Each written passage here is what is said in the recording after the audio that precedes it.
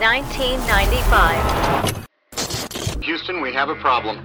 Golden Eye. What's in the f***ing box? That'll do, Pig. That'll do. You are a Big black bag. That they may take our lives, but they'll never take our freedom! Wesley Snipes, he's been a killer and a commando. Patrick Swayze, he's been a heartthrob and a hero. But these tough guys are about to face the most physically challenging roles of their career. Let's give it to him, girls. Meet Vida Bohème, Enchanté. Miss Noxzema Jackson, Jesse's daughter. and their protege, Chichi Rodriguez. I'm the Latino Marilyn Monroe.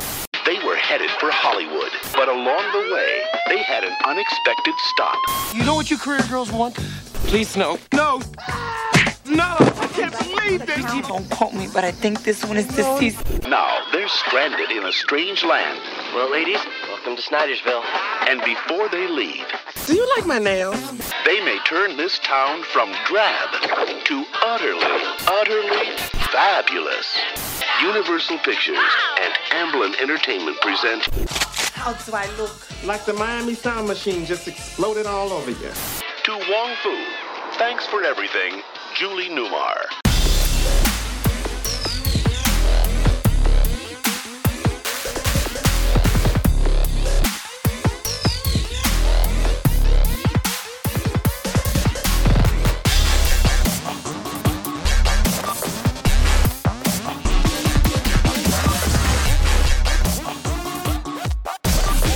Ready or not, here comes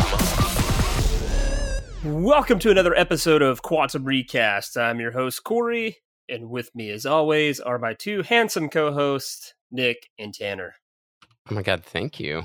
Hello, Yeah, just- hi. Thought I'd throw you guys a compliment there. Well, if this is your first time listening, what we are is a theoretical film podcast, and what that means is we like to posit the question of what a movie might look like in a completely different release year. And so if you've clicked on this, you know that we've taken 1995's To Wong Fu, Thanks for Everything, Julie Newmar. That will, from here on out, just be called To Wong Fu. Thank you. For brevity Yes, purposes. So, out of 1995, we've thrown it in the time machine and we've taken it 15 years into the future to see what it would look like in 2010. But before we do that, we would just like to invite you that we are on all major social media platforms. You can hop on any of those. We're there. We'll engage with you. Sometimes we'll ask you controversial things like your top 5 favorite witches, and you will get a lot of hate DMs for saying Jareth, the Goblin King, is a witch. Had a rough week. Totally counts. Yeah, that's how I feel, but whatever. And then if you just really want to go the extra mile, you can go over to patreon.com/quantumrecast, where you can subscribe there on different tiers for different perks, including bonus episodes and getting to pick movies and things of that nature. And then if you want to invest in the podcast and help us out, help us to grow, all money goes right back into this thing so we can keep doing it. You can go to buymeacoffee.com/quantumrecast and you can even donate there. Yeah. All right, so let's dive into this week's movie, To Wong Fu, which is actually a Patreon pick. Our Patreon subscriber, Derek George, they chose this film, and so we are going to dive into it. They chose the year as well, so this is kind of fun. We actually kind of going in semi-blind. I hadn't seen the movie in a really long time. Never watched it myself, so yeah. Same. It's kind of fun and interesting because normally we pick movies that are kind of in the back of our heads, and then it's interesting when another person's like, do this, and you're like, oh, cool, that was not on my radar. Totally thrown off balance. Yeah. It's almost like, cool, I have to do some stretches and like get ready for this one. Limber up for this one. Mm-hmm. All right, so To Wong Fu, Thanks for Everything, Julie Newmar, one of the longest movie titles in existence, was released on September 8th, 1995, written by Douglas Carter Bean and directed by Beeben Kidram. So, Beeben? Yeah. Did I say, what did I say? You know. No, you said Beeben. I was questioning that as a name. Oh, no, it's Just like, Beeben that's Kidram. What an incredible name. Female director, because no male director would touch it. in 1995. Fascinating. So I actually did do a little research that I'd like to share on this film, like because it's Please actually do. released by Amblin Entertainment, which is Spielberg. Right, yeah. And Mhm. so apparently, when this script was making the rounds, it didn't go to Amblin, but an openly gay staffer at Amblin Entertainment knew the script existed and like really wanted to read it. He was a spec script reader, you know, Smart. and his name was Mitchell Cohn, and he just was really interested in the idea of a movie about 3 drag queens on a road trip. And so he pulled some strings at Amblin and said, have it sent to us, even though people were saying, Spielberg Studio is not going to make a movie about 3 gay guys on a road trip. And so, but they read it, and this person essentially said, I'm going to send this up the ladder. Spielberg read it, and everyone's like, again, sitting there concentrating on the sexuality of the main characters, and like, it never even landed on Spielberg's radar. He was more like, this movie's hilarious. But and this is the fascinating thing. He's like, but I'm not necessarily like the best I guess a standard for comedy. So he's like, sometimes I read things that are funny to me, but not everyone else. So he's like, I'm going to send this to Robin Williams. Apparently Robin Williams is the test, who read the script and immediately like sent message back to Spielberg. It says, no, this is funny. Make it. That's hilarious. I love that That's someone's amazing. got like a comedy consult that is Robin Williams. And it's like, hey, I think this is funny. Can you just make sure that this is funny? I'm just Make sure I'm imagining not at the crazy. time Spielberg Yeah. was knee deep in Nazis, like for Schindler's List. So he's like, I'm in a weird Yeah. place. I don't even know if this is actually funny. And then Robin Williams, who makes a cameo in the movie, was like, no, this is hilarious. Make this. And it actually led to a lot of people at Amblin Entertainment coming out of the closet. That like they thought, Wow. Whoa. there's this transition happening. That's This cool. feels safe. It doesn't bug Spielberg. There's a pretty good article by the guy Mitchell Cohn who wrote like the impact that this movie getting picked up by Amblin had on Amblin, and so I thought that was neat. So That is very interesting. to Yeah. Wong Fu, what we need to do now is understand how it was receptive, which means we need to go to useless critic stats. Bum, bum, bum, bum, bum. Bum, bum, bum, bum. Here we go. I don't know what that was. Useless critic stats. IMDb has this movie at a 6.6. Rotten Tomatoes gave it a whopping 34 out of 100, while the audience score was 71 out of 100. Metacritic gave it a 60, and their audience score was a 7.9. So audiences loved this movie twofold more than Yeah. critics did. Wow. And Ebert gave it 2.5 stars. Very middle of the road for him. Come on, Yeah. Ebert. He had a good time, but you know, it didn't change him. So yeah, I get Yeah. it. All right. I was looking at that. I also noticed that I was like, okay, people love this movie. I guess if you have a critical eye, then yeah, I guess you Yeah. don't love it. Whatever. Essentially, like the consensus from a lot of critics that I read was like, it's too timid and it's like predictable, but it's got noble aims and they're trying to celebrate something, but they just don't But- pick a lane. Well, I think in context of the when the movie came out, sure, the story might be something that people have seen before, but the idea that there's this movie that's fronted by like 2 of the biggest action stars of the time, and they're playing drag queens, and I mean, and John Leguizamo, who was in Carlito's Way just a couple years before, so they all Yes. have like this very manly, rugged, like Mhm. macho. Because really, thing. that's what makes it really stand out more so than the storyline. Because we've seen stories like this where character wanders into town, changes the town helps them, you know. But I think that was the thing that made it stand out the most at that period of time. Well, all I know is Leguizamo was on like he just came off the Mario movie. He had to do something special. Oh and my he God. did. So He was in dire straits. yeah, he's like, the next one's got to be a home run, and he really brings it in this movie, which I absolutely love. John Leguizamo in this movie. So since this is a Patreon pick, this is normally where we would ask why the director chose the film. So Derek, they sent us their reasoning for choosing this. So I'm going to read that off. They write, the appeal of Tu Wong Fu outside the queer community was the draw of the time's action stars. Seeing A-list hyper-masculine idols in drag was likely very reminiscent of the small-town pep rally switch of the starting lineup in cheer uniforms for like homecoming. Mm-hmm. It gave a male audience freedom to register their feminine half under the guise of comedy. What comes out of the film is some truly stellar performances investing in their gender expression and permission for its audience to do the same. Putting the film's casting in the 2010s, when the new titans of action, the Marvel Cinematic Universe getting underway, begins production, and the worldwide fame creates the sentiment anew and challenges the women-hating rhetoric of the modern age, of our age. So, that's what we're doing here. And so we really do appreciate that. Like, again, Derek has chosen this. This is why he's chosen it, and we're going to hop into it. I definitely am going to throw the disclaimer that as we move forward, we are 3 heterosexual cisgendered males. And so, yes, thank you. Thank you. And so someone has to say it. We're not in this subculture. I believe, I'm sure some of us have been to drag shows. I know producer Jesse goes to them, frequents them quite honestly. But we're treading and navigating into waters that we're looking from the outside in. And so if we misspeak, we are very open to like people reaching out to us and correcting us on this subculture by all means. We're definitely like interested in learning. We're definitely not doing this and stating like we are the people to tell you what is going on and like the best things to do for this.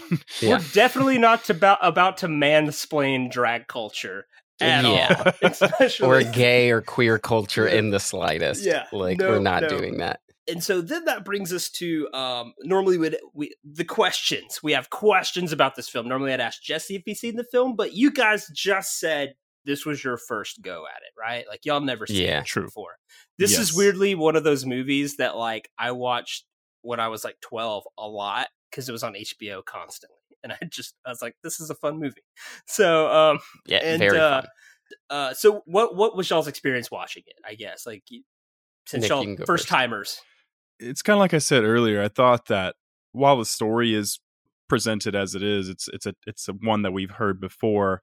I thought that it was fun. I thought it was endearing and entertaining. And while it is a comedy, I thought that, Patrick Swayze and Wesley Snipes and Leguizamo, I thought that they all like really brought it. And it didn't feel like a sense of like, oh, they're not making fun of drag queens. They're not making fun of that community. They totally put themselves into it 110%. And I think that that's what really shined through, was that they weren't afraid to just enter into those characters and live that life during that period of time. But I thought it was entertaining. It's like Corey said, it's something you could easily just turn on in the afternoon and be like, yeah, this is a delightful little film. Yeah, I think that like watching it, I think there's a lot in the viewing and then the after process. Like I think there's a lot of, it's very fascinating to kind of dissect it in this way that I was doing. That was like immediately the beginning opening scene. I was like, wow, it is kind of blatantly obvious how pandery, quote unquote pandery, I don't know a better word for it right now, they cast this movie to open it up to like a white male audience. Like, because I think if they just didn't put these hyper masculine actors who are like the cultural kind of keystone at the time of like macho characters and put them in that, kind of how Derek was saying in that quote, I don't think men at the time would have been open to go seeing it. But because they're like, oh, well, it's Swayze. Oh, it's Wesley Snipes. They're like manly men. Like they can go do this. Like I can go watch manly men do that. So I think it was very interesting. I get what you're saying. I think obviously this is the 90s. And most of us, all of us were kids basically. So we don't really have the mindset of what a 20-year-old, a 30-year-old male and up were thinking about it.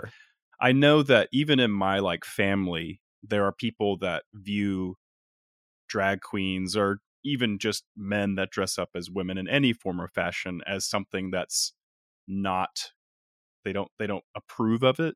detestable. And so, yeah, some of them it's detestable, and so I can't imagine a lot of them liking that or even going to watch it or leaving it on the TV when it's on. Mhm. But now, like in the modern context, it's kind of like when growing up I wasn't allowed to watch The Simpsons just because this is Bart Simpson's a bad kid and you shouldn't Oh watch my this and God. stuff. But then you watch it now and you're like, this is so tame. There's Yeah. what were you so upset about, kind of thing. I think what Tanner said's interesting. I'm sure it just, in a lot of ways, like many things, it just exposes what's inside of someone. Like, Yeah. I'm assuming that, like, okay, if in 1995, if like a 25-year-old guy was like, oh, okay, Swayze and Snipes means I can go watch this because it's the Yeah. dude from Point Break and the dude from Drop Zone. That makes it okay. I think that means inside of somewhere they're like, I want to go have fun, but I'm gonna I have to hide behind some sort of masculinity thing. Right. Yeah. And then the other side, I think people that are like, I can't believe Swayze and Snipes would do that. That's just like that's just a hatred inside for something that Mhm. Yeah. they're definitely not going to understand the theme of the movie, which is essentially just meet people where they're at, Yeah. and so and do live with them and be cool. Like the movies, don't be a dick. Like most movies, like don't be a dick. And so don't be the sheriff. Like if you resonate with the sheriff character, you got a problem. So and I love Chris Penn. He's a great actor, but man, he's a great actor. That character is so funny to me in this movie. Yeah, it's pretty fun, and you can tell he has a lot of fun with it. Like, and I think this is one of those movies where you just enjoy it because every actor on screen seems to just be having a really good time. The only thing is just there are those tonal moments where there's also spousal abuse in it, and you're like, wow, everyone in this movie is having a great time except for Carol Ann. Like, yes, like everyone's having the greatest time. The drag queens visiting their town is the best thing that's ever happened to them. The Strawberry Festival's coming up. This is great, but Carol Ann's just getting beaten 8 ways from Sunday, and you're like, oh, poor Stockard Channing. This whole movie, you're just like, just let her outside, let her have fun. Please. There's and I think that was the interesting thing for me watching it was like, wow, this is a really interesting drama that has just been put in the comedy genre. Yeah. Like there's so many aspects of this movie. Like when they get stopped by the cop and like it is a very tense, like very anxiety inducing scene. Yeah. And to think like, and kind of just to put yourself in that situation, especially in like a backwoods, country town, if you're at that time, gay or a drag queen or anything, like there's a big prejudice there a lot of times. Obviously not always, but like a lot of times you're going to get that, and to like put yourself in that situation is very anxiety inducing. So there's a really interesting aspect of this movie that I kind of kept going back to, is like they could have done this as a really interesting drama, and I think it would have done really good, but it was actually fascinating to see it as a comedy with all these dramatic aspects. I thought it was cool. I think that's the thing. Like the movie is designed to appeal to an audience that normally wouldn't look at this kind of movie. If it was a straight up drama, it might get awards attention, but it would be that movie that nobody 100%. Went to see. But because it's a comedy and because it has these action stars in it, people go watch it. So. Yes. Yeah. I think the last thing I'll say on it before we move on is just like, I kind of went back and I tried to like look at like 90s movies and like where the LGBTQ like cinema was at the time. And if you really think about it, I feel like Tu Wong Fu may not get enough credit for really like moving this LGBTQ like cinema away from just being, oh, we're a prop for AIDS. Like it's, and the band played on in Philadelphia. It's like, oh, we're willing to dip our toe into homosexuality in these characters so long as we're able to talk about AIDS. And like, we have, it has to be cozied up to this thing. Whereas Tu Wong Fu happens, and then like the next year we get The Birdcage, and things like that. And it's like, oh, Yeah. maybe it kind of opened this up to go, oh, no, like these are just characters living their lives, and we don't have to shackle them into this dramatic piece, Right. like, and then it eventually gets us to the Brokeback Mountain and Milk and the Right. stuff, that would come later. Yeah, and I think you can see it just as a point of fact before we move on. Like, I think you can see it even in the year how this was more not available, but audiences went to see this more and were more accepting of it than like Priscilla, Queen of the Desert. Yeah, which is the twin movie for this movie that year, but was not seen by the broader audience. Like, yeah, a lot of straight audiences. It's not the movie that they went to see. Yeah. And I think like this was so that in a way helped the broader audience like get more in touch with that. Mm-hmm. Yeah.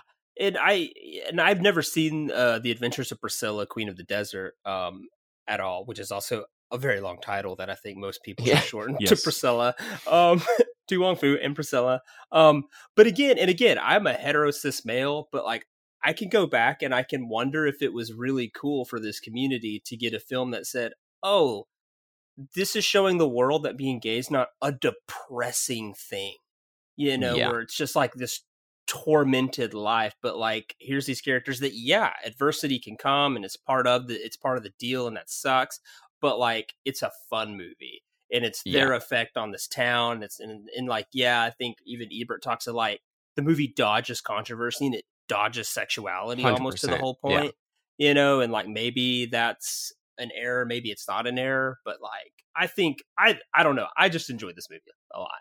I think it's very fun. All right.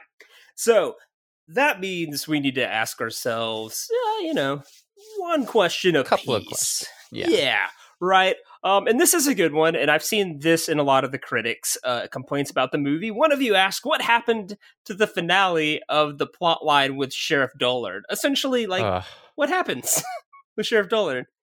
They were going down such an interesting road. That scene with him in the bar where he is just like, the touch of a man, your fingers through the curling chest hairs, the whiff of like manliness. And I was like, this is a really interesting road they're taking, where it's just obviously like him kind of hiding from the fact that he is at least pointing to the idea that he's hiding and hypermasculating because he's hiding from the fact that he's gay or bi or something. He could be overcompensating in masculinity for maybe some bi-curious feelings. Yeah, they play with that in the bar, for sure.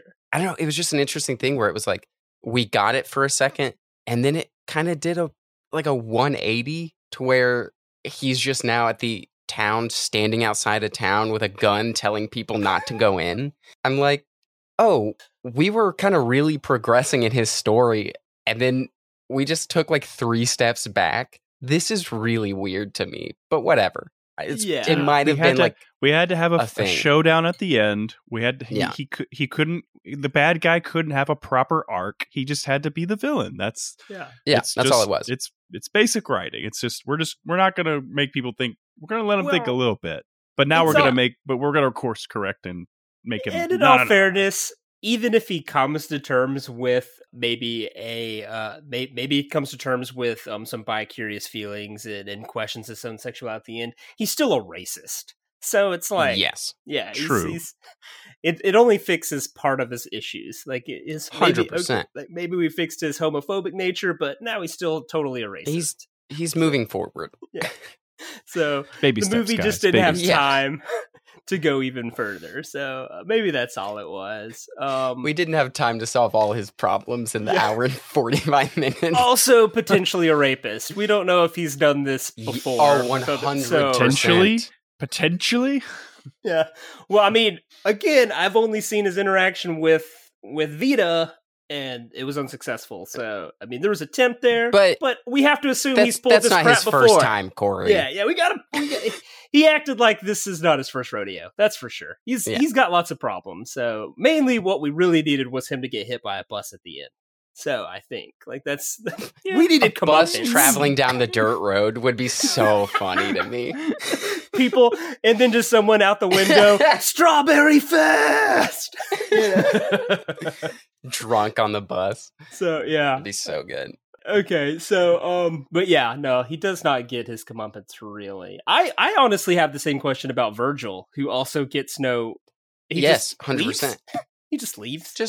Just walks away. I thought it was gonna. That's what I thought the finale was gonna be. Is Virgil, who is again compensating by hitting his wife and like making sure that she knows he's a manly man, and like then he meets the cop at the bar. I thought they were gonna get together, and we never see it. I thought it would be such an interesting thing. Tanner I had like such Tanner's a different ending. hope for this movie. But I like Tanner's ending, you know, like in the end the cop should have showed up, everybody's afraid. I mean, we don't get the amigos ending, but like we get Yeah. But how great would it have been if Virgil and the sheriff get out and they're dressed in red and they're just like, we want to be a part of the group. 100%. And so okay. And then they're all right. like, "No, you both fucking suck. Go somewhere else." Yeah. Hey, so that's nice you put on some red, but you're still beating women and you're still racist, rapist. So Yeah. you need therapy, not the Strawberry Festival. Yeah. So this one, this is my question, just because at the end, the whole Adam's apple scene, you know, it's the emotional goodbye. Can you even have emotional goodbyes in movies anymore?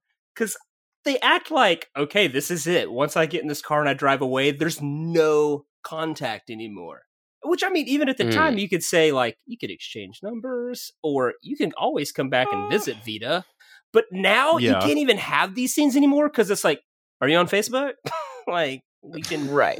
I can text There's you. an immediate connection. Yeah, there is really no goodbye anymore. So when I was watching that, I was like, I kind of miss these scenes. But you can't really have them anymore. It's very much the Old West. The cowboy has won the shootout and he has to head back into the wilderness, and they're like, Right. "Will you ever come back?" He's like, "Wherever the wind blows, baby, that's where I belong." Well, it's Casablanca. It's like you can't have these great yeah. scenes anymore, because it's just like, I'll text you when you land. It's interesting because that the progression of that is more away from like we're leaving and it's sad that like we can't be next to each other all the time. It has changed from that to like relationship breakups. Yeah. In the same, like they'll be the same ending, the same sad ending, but it'll be like the relationship that just can't, for all intents and purposes, be together. And they both realize it. There's no like hard feelings, but it's like, this just isn't going to work out. And we're both really sad that we can't do it. You know, that's kind of the thing now that took over that spot. I will say, even just this version of it is interesting because technically it's a man and a woman saying goodbye to each other. And in any other Patrick Swayze, Wesley Snipes movie, you'd sit there and be like, the guy and the girl should get together. Why are they splitting up? But it's like, this is a completely different dynamic. He is like a motherly figure for her that has come in and helped save the day. And I think the line she says at the end, while leans into a little bit of the cheese, but it fits it fits so pretty well, because she's like, I don't see you as a man, I don't see you as a woman, I see you as an angel. And it's like, it is response. That's healthy. Kiss. I think that response is the best. It's really good. That line was, I feel like, much less cringe than hers. No, that's all interesting. I don't know. When I was watching it, I was like, I miss these scenes. But yeah, Tanner's right. Now it's just like you break up and you can't escape the other person. It's like you see their marriage live streaming on Facebook like a year after your breakup, and you're like, I can't say goodbye to this person because they won't leave. Like, because we all exist on the internet. Yeah, Tanner just bummed me out more. So you're welcome. That's what I'm here for. So, all right. Last question. Shouldn't Bobby Lee reject Bobby Ray, which Bobby Lee's the girl, the younger girl, who is in a love triangle with Bobby Ray and Chi-Chi, for not looking at her until she got dressed up? And yeah, you're right. We see this a lot in movies. It's the miscongeniality scenario, guys. It's girl doesn't get noticed by the guy until she has the Wizard of Oz makeover. And then suddenly it's like, oh, wow, you actually clean up pretty good. And then it's like, no, leave me alone. It's definitely leaning into that, like Hollywood, like what's the movie? She's All That. She's All That. Yeah, mhm. like that type of stuff. And it's very much like, ugh, Yeah. just let's not anymore. Like I'm She's tired All of this. That. Like, Well, it's Grease. It's Grease 1. It's why Yeah. Grease 1's a terrible movie. It's just at the The end, it's like, worst oh, of all she had to the do was two. put on leather pants and like perm her hair and like God. And then it's like, no, dude, that sucks. And then Breakfast Club. It's like the worst part of Breakfast Club. In an otherwise flawless movie, 100%. the jock doesn't recognize the weird girl until she, gets all dressed up, and you're like, dude, no. Yeah, And she's you're like, so what much is she more learning? interesting. No. She's so much more interesting and so much more like, I don't know. I'm way more into her when she is not Tanner's into that. the emo basket case looking Basket girls. case. It's just, So this because it's 100%. who she is. She's gonna be so unhappy now for the rest of her Mhm. senior year because she's like, hey, she's got to go buy a whole new wardrobe just to keep the jock, and it's That like, shit's expensive. yeah, and that sucks. And like, what does she have to go over to the princess's house every morning? It's like, hey, you need to do my hair again because it's school in an hour, and my boyfriend likes this. I think bottom line is just that the movie had too many lessons going on, and it's like, this is small town. They're the two young people. Put them together. Let's wrap this up. We don't have enough time to teach another lesson here.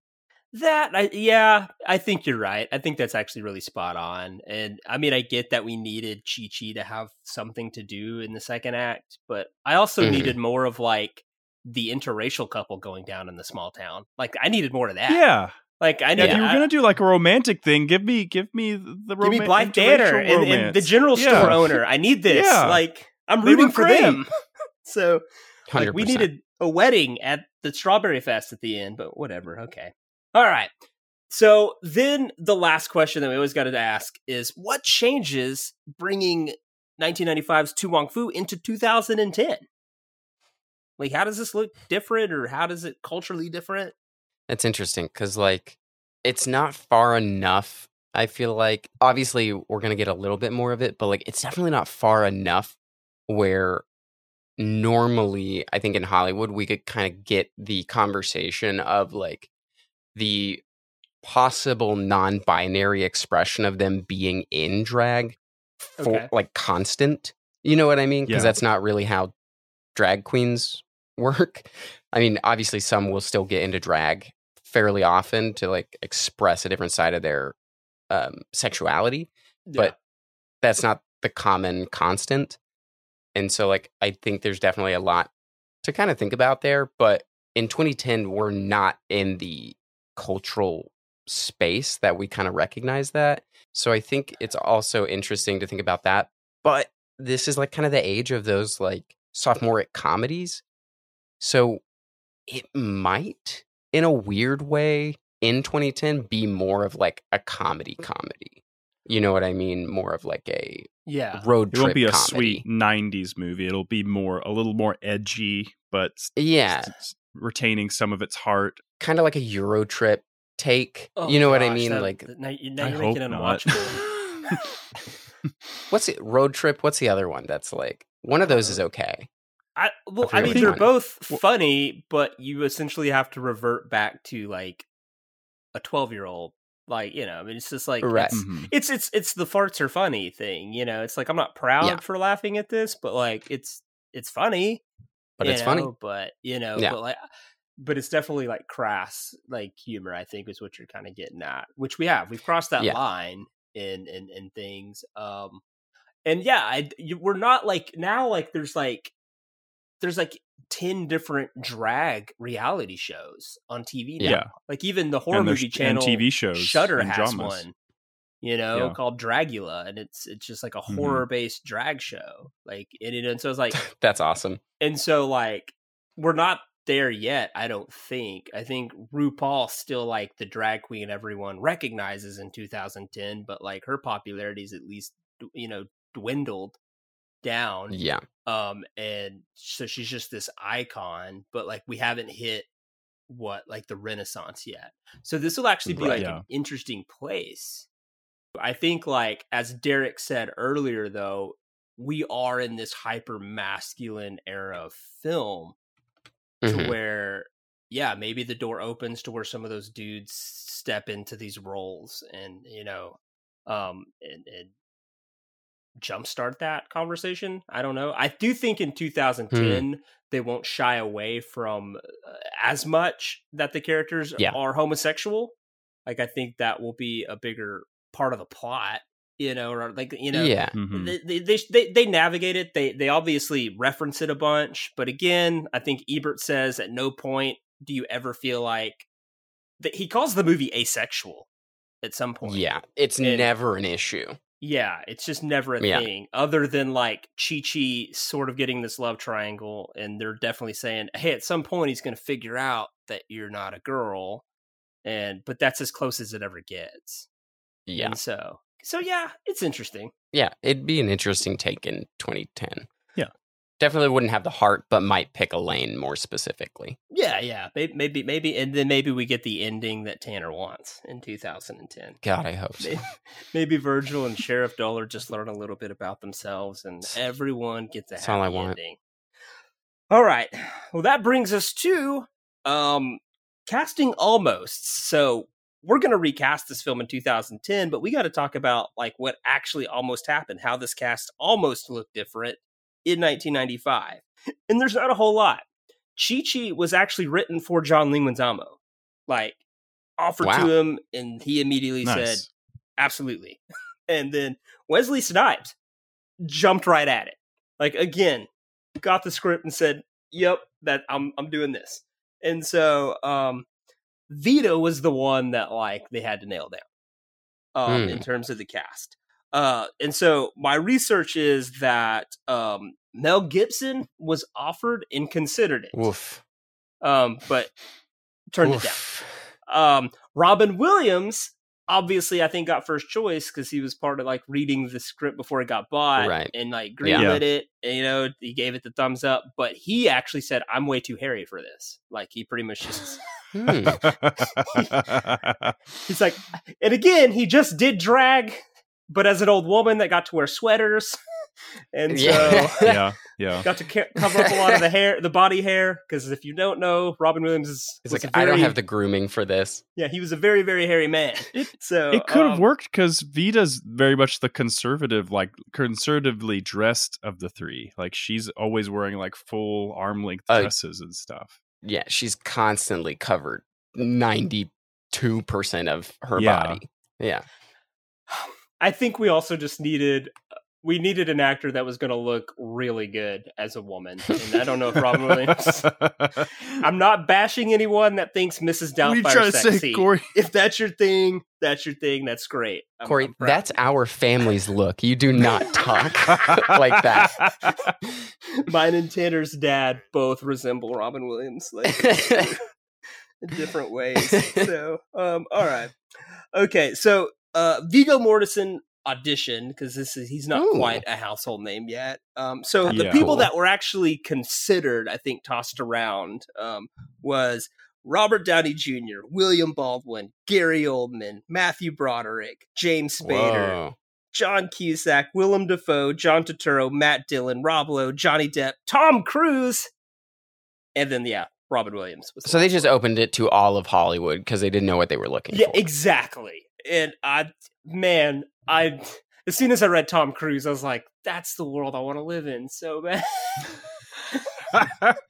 When you said James Spader, I was like, that would be so interesting.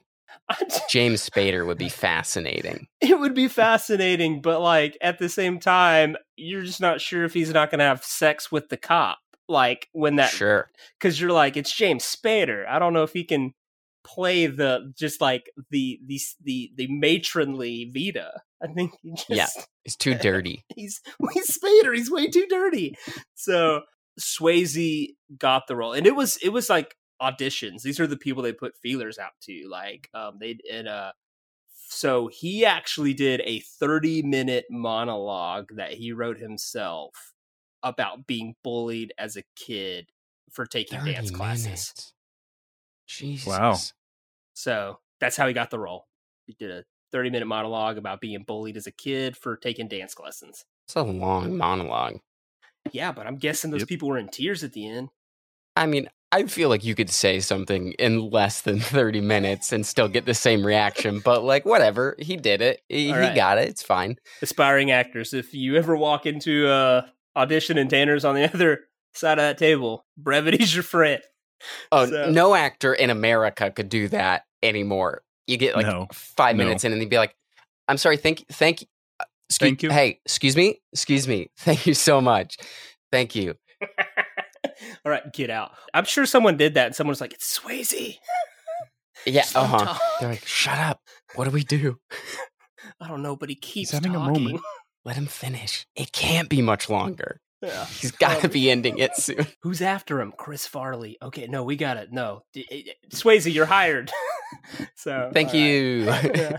So we got to move on. And that means we got to hop in the time machine and go back to 2010. Because if we're taking Tu Wong Fu to 2010, we got to get an understanding of what the cinematic landscape of 2010 looked like. 2010. Have you any idea why a raven is like a writing desk? He's so fluffy, I'm gonna die! Not your father, Sam. This is no time to be hysterical. This is the perfect time to be hysterical. Release the Kraken. You mustn't be afraid to dream a little bigger, darling. You have arrived.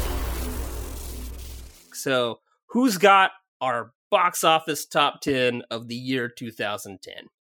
I've got your box office right here. So we've got at number 10, Disney's Tangled. At number 9, we have DreamWorks' How to Train Your Dragon. Number 8, Shrek Forever After. Number 7, Despicable Me. Number 6, Inception. Number 5, Harry Potter and the Deathly Hallows Part 1. At number 4, we have The Twilight Saga, Eclipse. At number 3, we have Iron Man 2. At number 2, we have Alice in Wonderland. And at number 1, we have Toy Story 3. So a lot of animation domination in this period of time. All right, so in 2010, we have to animate this, and it's got to be a fantasy. True.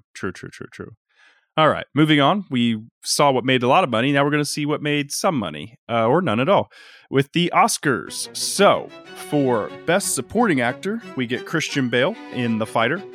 For Supporting Actress, we have Melissa Leo in The Fighter. For Best Actor, we get Colin Firth for The King's Speech. And Best Actress goes to Natalie Portman in Black Swan.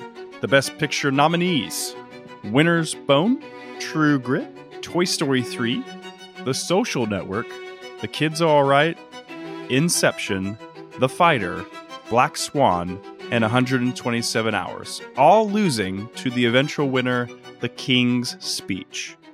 I think some injustice has happened here, but that's just... All right, so do we want to get butts in the seats and animate it, or do we want to make it a darkly lit, gritty piece and get an Oscar? Because that's the most in this day and age, depressing. you gotta go one way or the other. That's the most depressing Oscars we've ever done. Everything you're like reading except for Toy Story 2, I was like, ugh. I remember watching that. I watched Black Swan and I had to shower. And I was like, ugh. Wow, that's all right. That's dark. Ugh. All right, we got the money, we got the awards. Now we're seeing who copied each other. And there are two main ones for this year. It is Megamind and Despicable Me, both computer animated films about supervillain who turned evil because of bad upbringings, finding themselves seduced to the good side to defeat an even worse villain. And then we also have The A-Team and The Losers, action films about dishonored military operatives seeking redemption and revenge after being betrayed on a secret mission. So, some reboots, some animated movies. Yeah, you get it. Well, that's 2010. A lot of animation, a lot of fantasy, and then a lot of really dark, depressing things if you're watching things with a critical eye. Okay. A lot of highs, a lot of lows. So, wow. All right.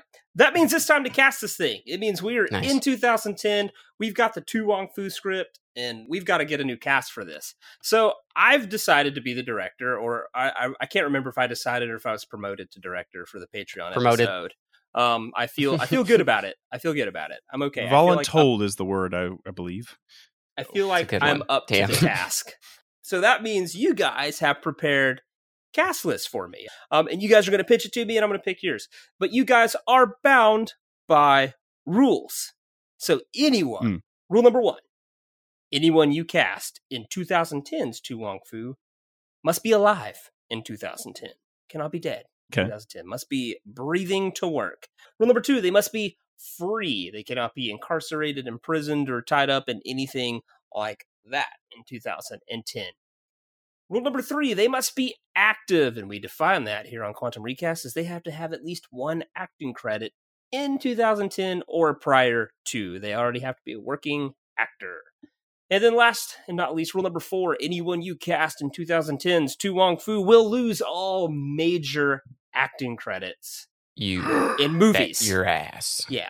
We don't touch TV, we don't touch Broadway, we don't touch small cameo parts they did in things, but anything they did that was of note in film that year, they lose it.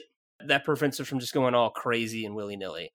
And then I, the director, you guys will be pitching me your guys, or guys and gals, and I'll a lot of gals this episode. A lot of gals. And so you'll be pitching it to me, but if I feel like you guys did really bad, I got 2 power-ups. My first power-up is I can retroactively switch any 2 actors in their roles at any point. I feel like, hey, I like it, but I'm looking at it, and this actor goes here, and this actor goes there. You use it sometimes for strategy. It gets crazy. But then I got the big one. We also have the director override, which is at some point, if you guys just absolutely screw this up, I can say nope, and I can put my person in. However, my override pick is still bound by the rules.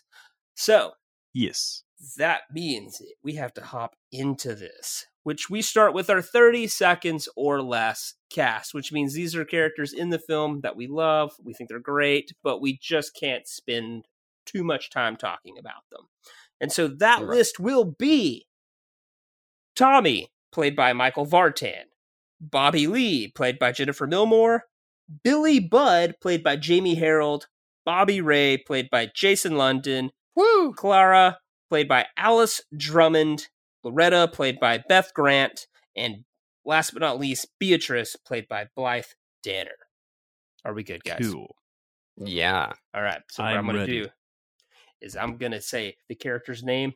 Nick, you're going to shoot first. Tanner, you're going to shoot second. Nice. You guys ready? Yeah. All right.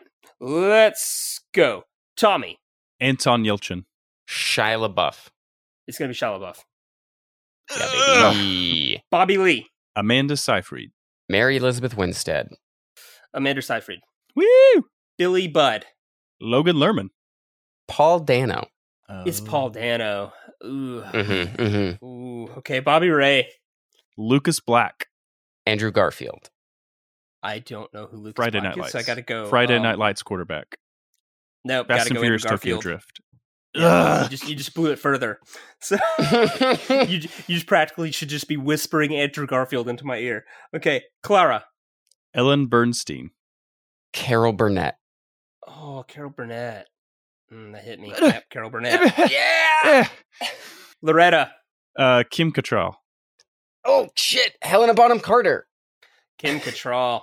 Man. What is this, a Tim Burton movie? Yeah. Kim Cattrall. No, I had Kim Cattrall somewhere else. Oh, no! Oh, no! Oh, no! I might switch, no. Tanner. I might switch. Okay. Fuck, okay. Beatrice. Gwyneth Paltrow. Jennifer Grey. Gwyneth Paltrow. I'm just going to give it to the daughter. We're going to do some nepotism here.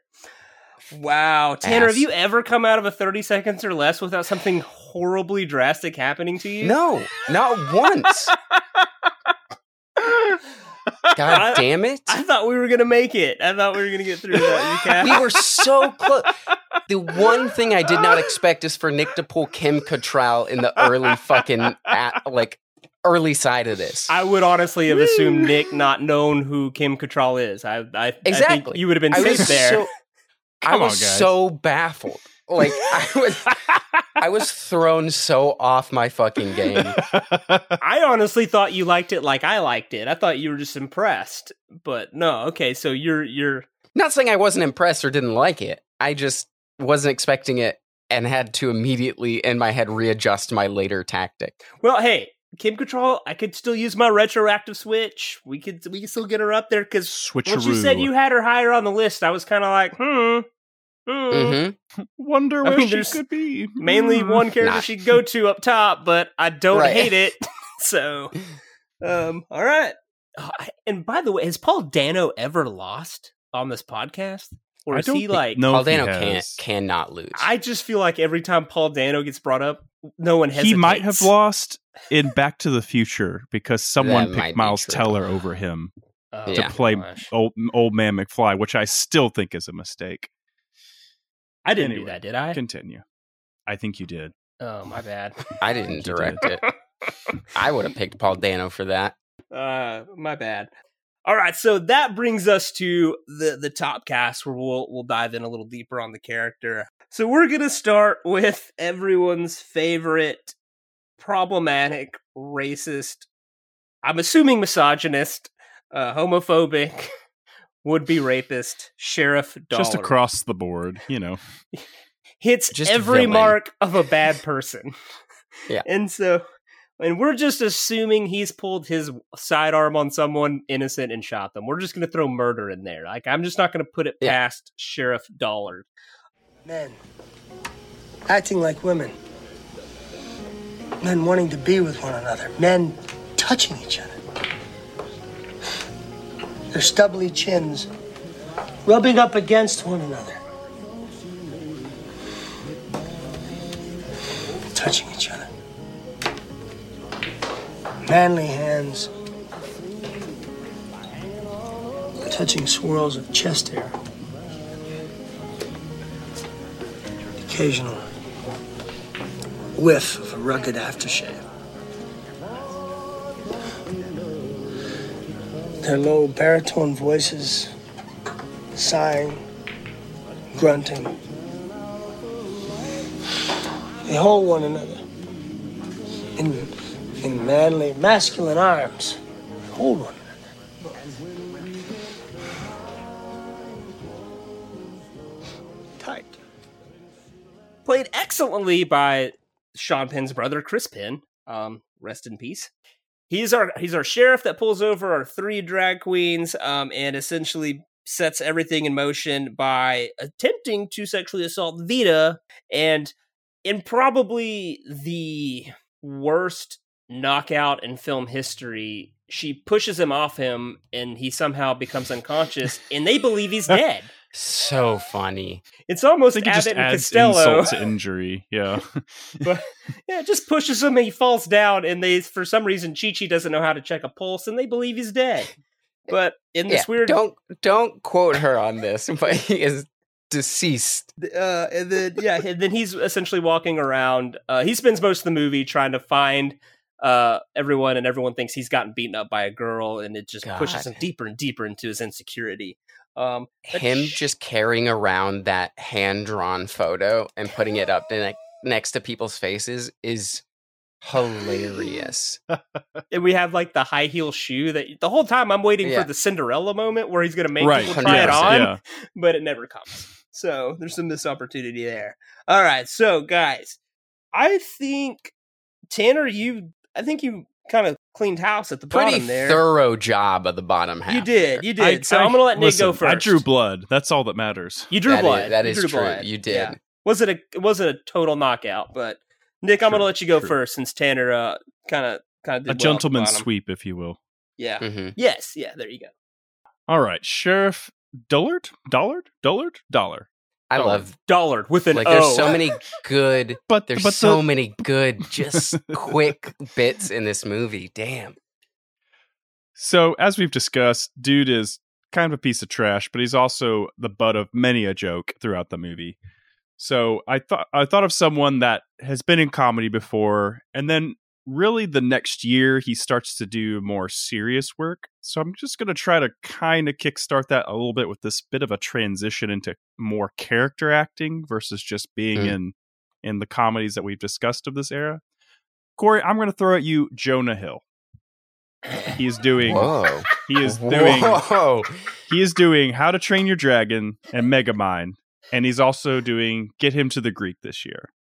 None of which are Game really. to the Greek is so fun, though. Yeah, but it's a Russell Brand vehicle. It's not really a Jonah Hill vehicle. So I'm not particularly. I mean, it is literally following Jonah Hill. It is. It is about him, but I think that this is going to be more appealing to Mr. Jonah in terms of like, listen, man, do you want to do these comedies forever, or do you want to come over here and do something that's going to get a little more attention and get you some credentials in the acting world, and then you just ease right into Moneyball. No big deal. Yeah, Get that Oscar nom. I was like, you're right at the beginning of him trying to transition out. Yeah, it's kind of a good transition movie. Yeah. Huh. Okay. Yeah, that's not bad. He's still got a lot of the weight on, but that works. He's a cop. It's just we're playing into that stereotype. Right. Okay. Exactly. He is that small town country cop. 100%. I would definitely have him grow a mustache, though. A real wispy one. Yeah, 100%. All right, Tanner, what you got? I like Jonah Hill. Okay. That's fun. I'm gonna bring you a guy he's not gonna be as like more of the comedy aspect of a police officer. Like, I definitely think Dullard is kind of a like he's a dunce police officer. Yeah. Kind of the caricature of a police officer in a lot of ways. But the guy that I'm bringing you, he does have a presence that could be of a cop, so it can be kind of a more dramatic thing to where, you know, he is trying to rape Vida, so it can be a much more dramatic moment. Okay. But he is also a huge comedy guy. We've seen in everything, so I think he hits both sides of that coin that I was looking for. We've pitched him a few times, but I don't know if we've ever actually gotten him on here. Bobby Cannavale. Bobby. Good old Bobby C. Bobby. He's in a lot of stuff. Ant-Man, Blue Jasmine. Yeah. He was in I, Tonya in 2017, Jumanji. He's in a lot of stuff. This year, he's doing the other guys, but he's not like one of the leads. He's definitely just one of the other cops. Yeah, he's just another cop. Yeah.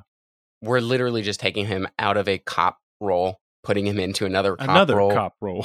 Yeah. Like among the other cop roles that he's had. That he's done. Yeah. Like, he's also been doing Blue Bloods. Do we really want to take him away from this role as a cop to play? Right, and put him as another cop. Like, it's not gonna mess up anything in his career. It's not gonna like change anything in his career. He's fine.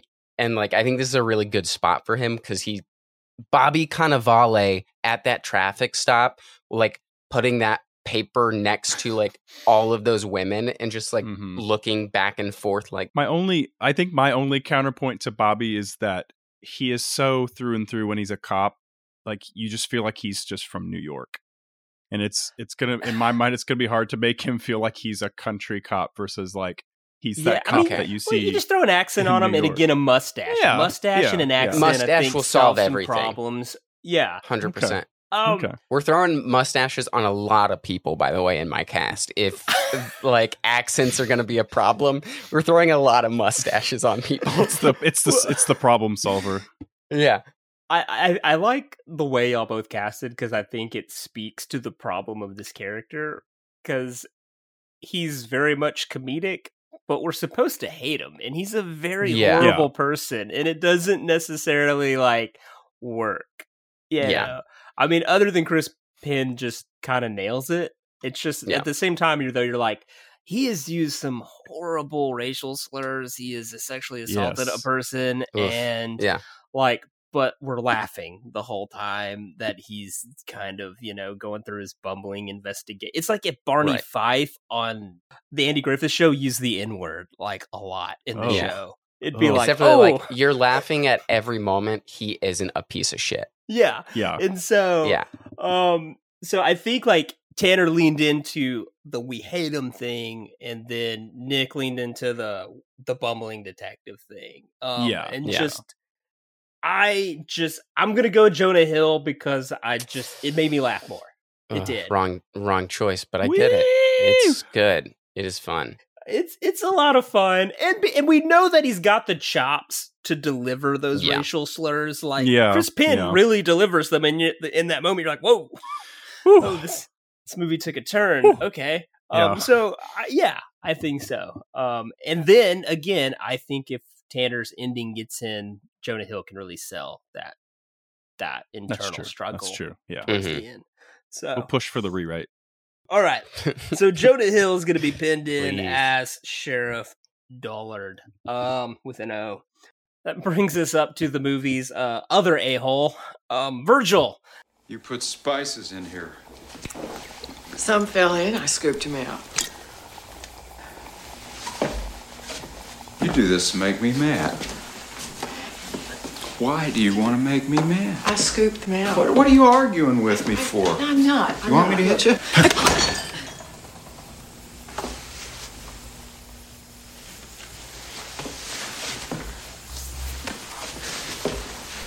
Take him out. Played by Arliss Howard, who is definitely a Hollywood that guy. And he plays Carol Ann's husband, who is very antiquated and beats her and gets very mad if she speaks when she's not supposed to speak. She's supposed to be in the kitchen, and that food's not supposed to be too spicy. And kind of seems like she's imprisoned in their house. They never really come out and say it. Pretty but much. It just seems like she's not allowed to leave the house. She definitely is. Carol Ann's watching a lot of the movie happen from a window, so and you're like, oh my gosh, absolutely. If she leaves, is Arliss going to kill her, or like Virgil going to kill her? So yeah, I mean, she's literally in the house until Vita beats him up and kicks him gets him out of the house. So, she is outside at the beginning when they first show up, but then she speaks when she's not supposed to, and she's taken off screen. Yeah, I guess you're by Virgil. maybe he's mad that she walked out of the house. Maybe he's like, "What are you doing?" Oh my gosh. So, Virgil, he's an asshole, and he also doesn't really get enough comeuppance at the end. But so that's what we need, though. We just need a dick. Nick, you made it. Who's your dick? Yes. Okay. I'm going to throw another left field choice at you. So get ready. So this person, it's kind of leaning into that whole idea of like the action stars being brought into this type of movie or playing against type to a degree. So this person is in a current action franchise at this time and place where he's seen as being completely different. Like, so this is actually going to lean into some roles he pulls later in his career in the last 5 years or so. But I'm going to throw at you Daniel Craig, Corey. Oh, wow. I think that if you look at like his performance in Logan Lucky, where he plays like this redneck thief, like explosives expert, I believe is what his thing was, and then a little bit of Knives Out, Benoit Blanc. I think you're gonna get that southern asshole quality, and it's just because he's gonna be going from James Bond, which is pretty much what he's doing at this time and place. He's a free agent this year, aside from doing voice work for video games for James Bond. So it's just gonna be a fun like actor's choice to go, I'm going to go against type, and rather than be the womanizer that women love, men want to be, he's like, I'm going to be the one that everybody hates. So, and I just think he'll definitely give off that gruffness that will be fun to contrast with whoever decides to be our Vita in the end. Yeah, but he's not too much of an imposing figure as well. All right. Okay. I can see it. So my guy, you also with Daniel Craig. I get it. I get it. Yeah. I kind of went in a similar aspect. That's like, he's not too much of a presence, but he definitely is like, you could definitely believe him as a Midwest mechanic who beats his wife. Do you know what I mean? Like, great compliment. Yeah. Not that he gives off that energy, but he's like played that character before, and it's like totally believable. That's what every actor wants to hear when they walk in. You look like you beat women. Hired. Like, it's like, so I'm going to give you his name because I think Sam Rockwell would play this character really well. Okay. I was gonna put him in as the cop, but I was like, I think it's too close to Three Billboards. Yeah. But like, I think Sam Rockwell has that, obviously he can play that like Southern, like dickhead, and like, I really feel like you can see that out of him. You're not going to kind of root for him to change in any way. He's just the guy that you're like, fuck this guy. Like, this dude's a piece of shit. So this, I don't mean any insult here, but this was pretty easy for me. I'm going Sam Rockwell. It's one of those ones where being on the nose was just really good here. Yeah. I see it so well. And like it's the whole like when they're doing the fashion show and Carol Ann's dancing in the window and he comes in and he's like dancing, and that's Sam Rockwell, like right there, and he's gonna 100%. Get it. And you're also gonna immediately like tense up. You're like, oh, Sam Rockwell is kind of weirdly menacing for it's like cringy, actor. like oh god, so, no, I 100%. As soon as you said it, I was like, okay, we're in. So we're done here. Yeah. Move on. Well, that brings us to Carol Ann. I wouldn't be lying if I were to say that I was really going to miss you. I mean, I think it's really important for a woman to have lady friends. Oh, Carolina. If we're going to be friends, there really is something I should tell you. Adam's apple? What? Adam's apple. Women don't have Adam's apples. Only men have Adam's apples. And the first night you came to town, I noticed that you had yourself an Adam's apple. Didn't you know? I know. But I'm very fortunate to have a lady friend who just happens to have an Adam's apple. Which is our female lead, but spends most of the movie trapped in a house, as we kind of talked about with Virgil. She's Virgil's wife. She kind of runs a hotel like that they have, which is essentially just, I think, a spare bedroom in their home. And so played excellently by Stockard Channing, who is just got casted on our Hocus Pocus episode. Very famously Rizzo from Grease, and not The Problem with Grease. But that's all she is. She's just that she's the housewife that essentially needs rescuing, and like I don't know if the town's just ignoring it. That's definitely a question we didn't ask, but you're kind of like this. The town knows she's getting beat. No one's just saying anything. Right. But Vita, Noxzema, Chi-Chi, they come in, they stay in the hotel, and Vita eventually intervenes, kicks Virgil out, and helps Carol Ann to empower herself. And Carol Ann has just some of the best lines in the movie, especially the whole Adam's apple thing. And I'm fortunate to have a lady friend who just happens to have an Adam's apple. That's a good line. That's absolutely a good line. Yeah. It's a great line. All right. Well, Tanner, you're on the board up top. Hell yeah. So who's your Carol Ann? Good luck. This is where I had Kim Cattrall. Obviously. Obviously. What? God damn it. It was such, damn it. I want it so bad. Okay, so I'm going to give you more of like an on the nose choice. I think this one would be like who they would call in for this. Absolutely. Just because you believe she's like this Midwest woman, you can believe that like she's got this like fun inside of her, but she's just bogged down by all the drama in her life that is like keeping her locked inside, right? Meryl Streep plays that character so often. Is just like this dramatic woman who like is kind of like life is just beating her down. I feel like a lot of times. And then she's just trying to look for a way out. And so I thought like that's probably who they would call in 2010. If I can't have Kim Cattrall, I'm going to put in Meryl Streep where she can actually have something that's like kind of interesting that like we would have fun with her in. I get it. You had to pivot. You had to pivot. I had to pivot. This was my backup just because I think she would actually do this in 2010. She's not doing anything in 2010. She's doing Web Therapy, the TV series. She just did Julie and Julia the year before this, and Mamma Mia 2 years before this. When did she do It's Complicated? The year before this. Okay. Oh, okay. That gives me a really good readout on her. Okay. That's like one of her best movies, and it's just so underrated. Yeah. Nick, the Streep is on the board, so. Yeah. So it kind of blew Nick's mind. He was confused. I went younger, significantly. and I think she'll match better with Sam Rockwell. But I went with Jennifer Garner, and I think I leaned into more of the when it comes those times when she's very like timid and sensitive towards don't put spice in the food, or when he throws a punch at her way, and like just being very fragile in those moments.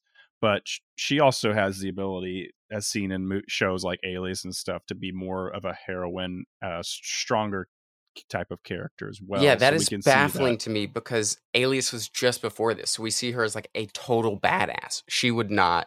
But the weird thing about it is that Jennifer Garner herself is like very quirky and 13 more like her character on like 13 going on 30.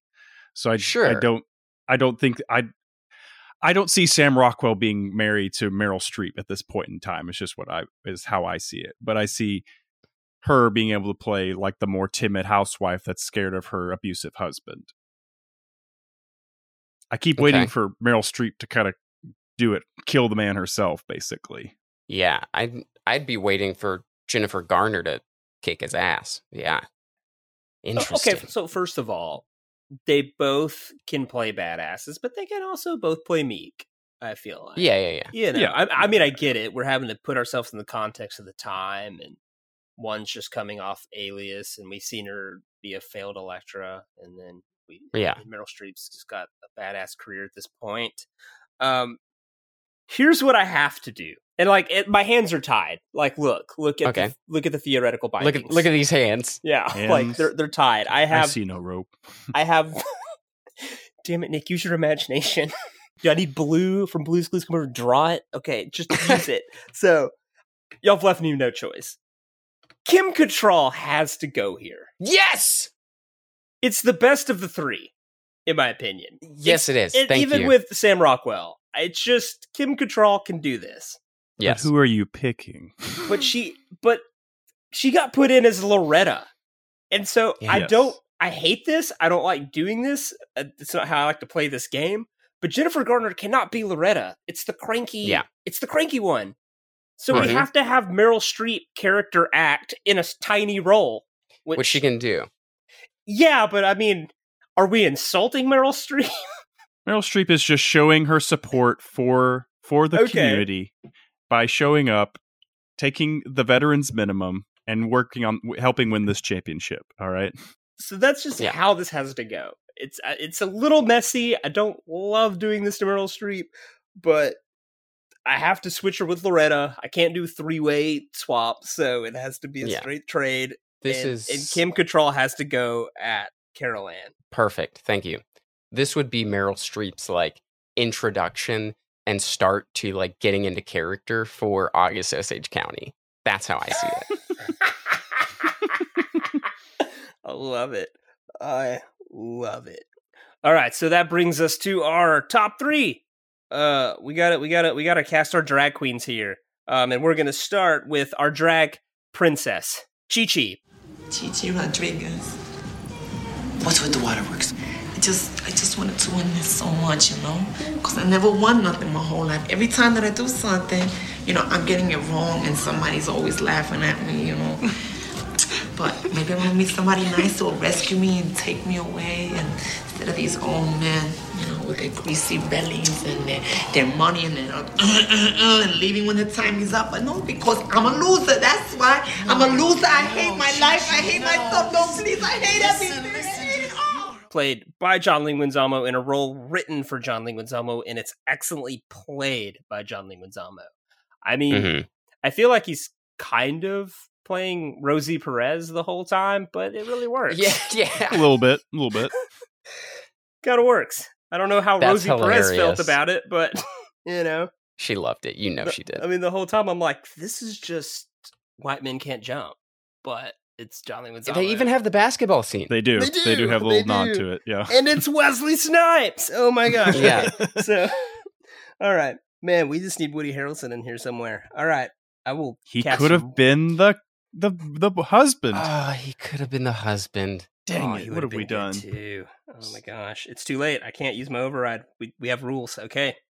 All right. So, Chi-Chi, She is our drag princess, according to Vita. She's new. She's new to the world. And according to this movie, I have no idea if this is how it works in real life. You got to really earn your stripes in the drag community, at least in this movie. And so she starts out as just a little Latin boy in a dress, works her way to drag princess, and then finally becomes drag queen. Chi-Chi is kind of a mess. Very chaotic. She's definitely the chaos of the movie. Comes to this town, immediately falls in love with a dude who thinks she's a woman, doesn't see the problem. She's obviously very short-sighted. Like, she's not thinking of long-term, complications here, despite Noxzema and Vita saying, hey, this is going to come up. Gets caught up in a little love triangle with Bobby Ray and Bobby Lee, and she does the right thing and pushes Bobby Ray back to Bobby Lee. And just excellently played by John Leguizamo. Probably my favorite character in this movie by far.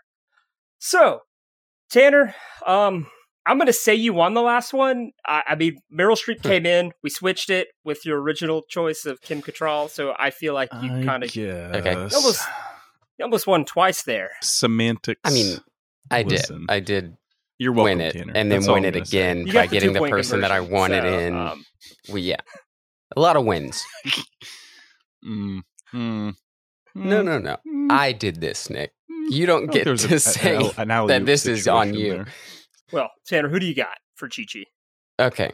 So, God, these were all so difficult.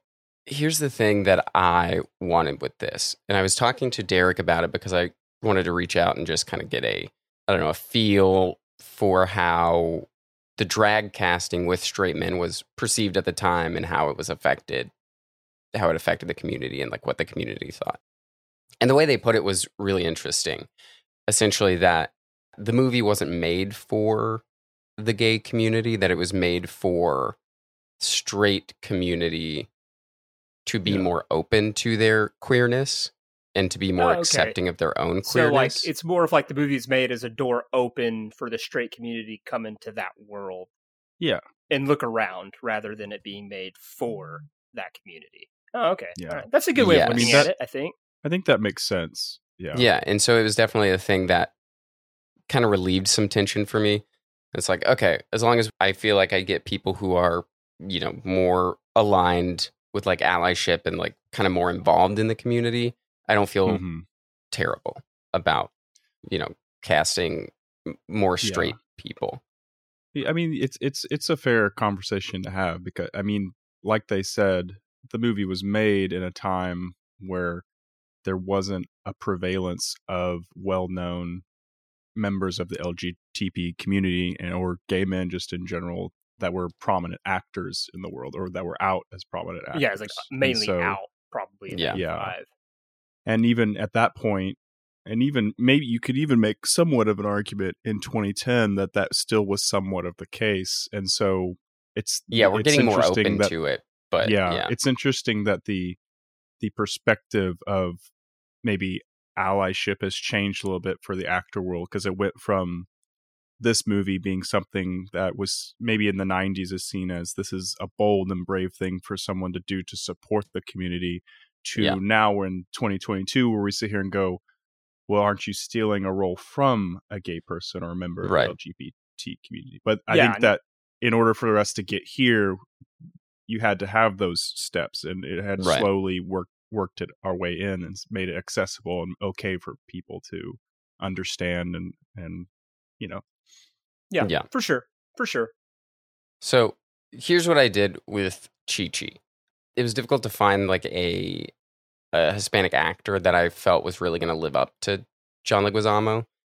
So I just went looking for other inspirations for the character and other communities that could really play that role. I'm bringing you a guy who is like at this time kind of more involved with more actiony stuff. So he's still like this bigger action guy, but also he's a big male comedy guy in the sense that he plays a lot of these like kind of sex comedies before this time. And he's really starting to transition into bigger, more intricate, deep roles. And I think this is a really good spot for him to kind of show a little bit more. Okay. I'm bringing you John Cho. Oh, we love some Okay, John that's Cho. interesting. All right. Yeah, so Okay. John Cho, this was like the year after Star Trek. So this is a year after he's Sulu. He would really play this role really well. Like, I think he's got these kind of bigger comedy chops where, like, he is more of a physical actor, like Jean Leguizamo, where he's really playing this, you know, kind of crazier, more physical, like you said, like Rosie Perez style character. And I think John Cho really has that ability to kind of go big in those like physicality. And I think he would just be a lot of fun here. No, I don't have a lot of context for John Cho playing this type of character, but I know he could get there. Like, I know he's got a lot of range is like the thing with John Cho. And I don't think he gets enough credit for that. He's usually typecasted as the straight man to someone else, you know, like, and not sexuality, but I mean, just playing the more dull character, the comedic guy's playing off of. Yeah. But like, and so like, yeah, I can see it. My brain definitely didn't go there, but I don't hate it. Yeah, I just feel like he's a character, like you said, is very underrated, and I feel like he's got a lot of range that he's not really allowed to show that much. And I feel like this would be a really good spot for him in his career to kind of actually drop into that and show what he's got. Yeah, for sure. All right. Okay. Nick, John Cho's on the board. What do you got? John Cho is on the board, and as much as I love John Cho, I'm going to throw you someone that I found. They are doing a movie this year that wasn't as well received, I think, as maybe they were hoping for, but that's what happens when you try to gladiatorialize Robin Hood. So I'm going to bring you Oscar Isaac, who in that movie actually played Prince John, which I suddenly sat there and went, oh yeah, that thing. But Robin Hood is a very forgettable version of that tale, just because they try to make it like the dark, gritty origin story.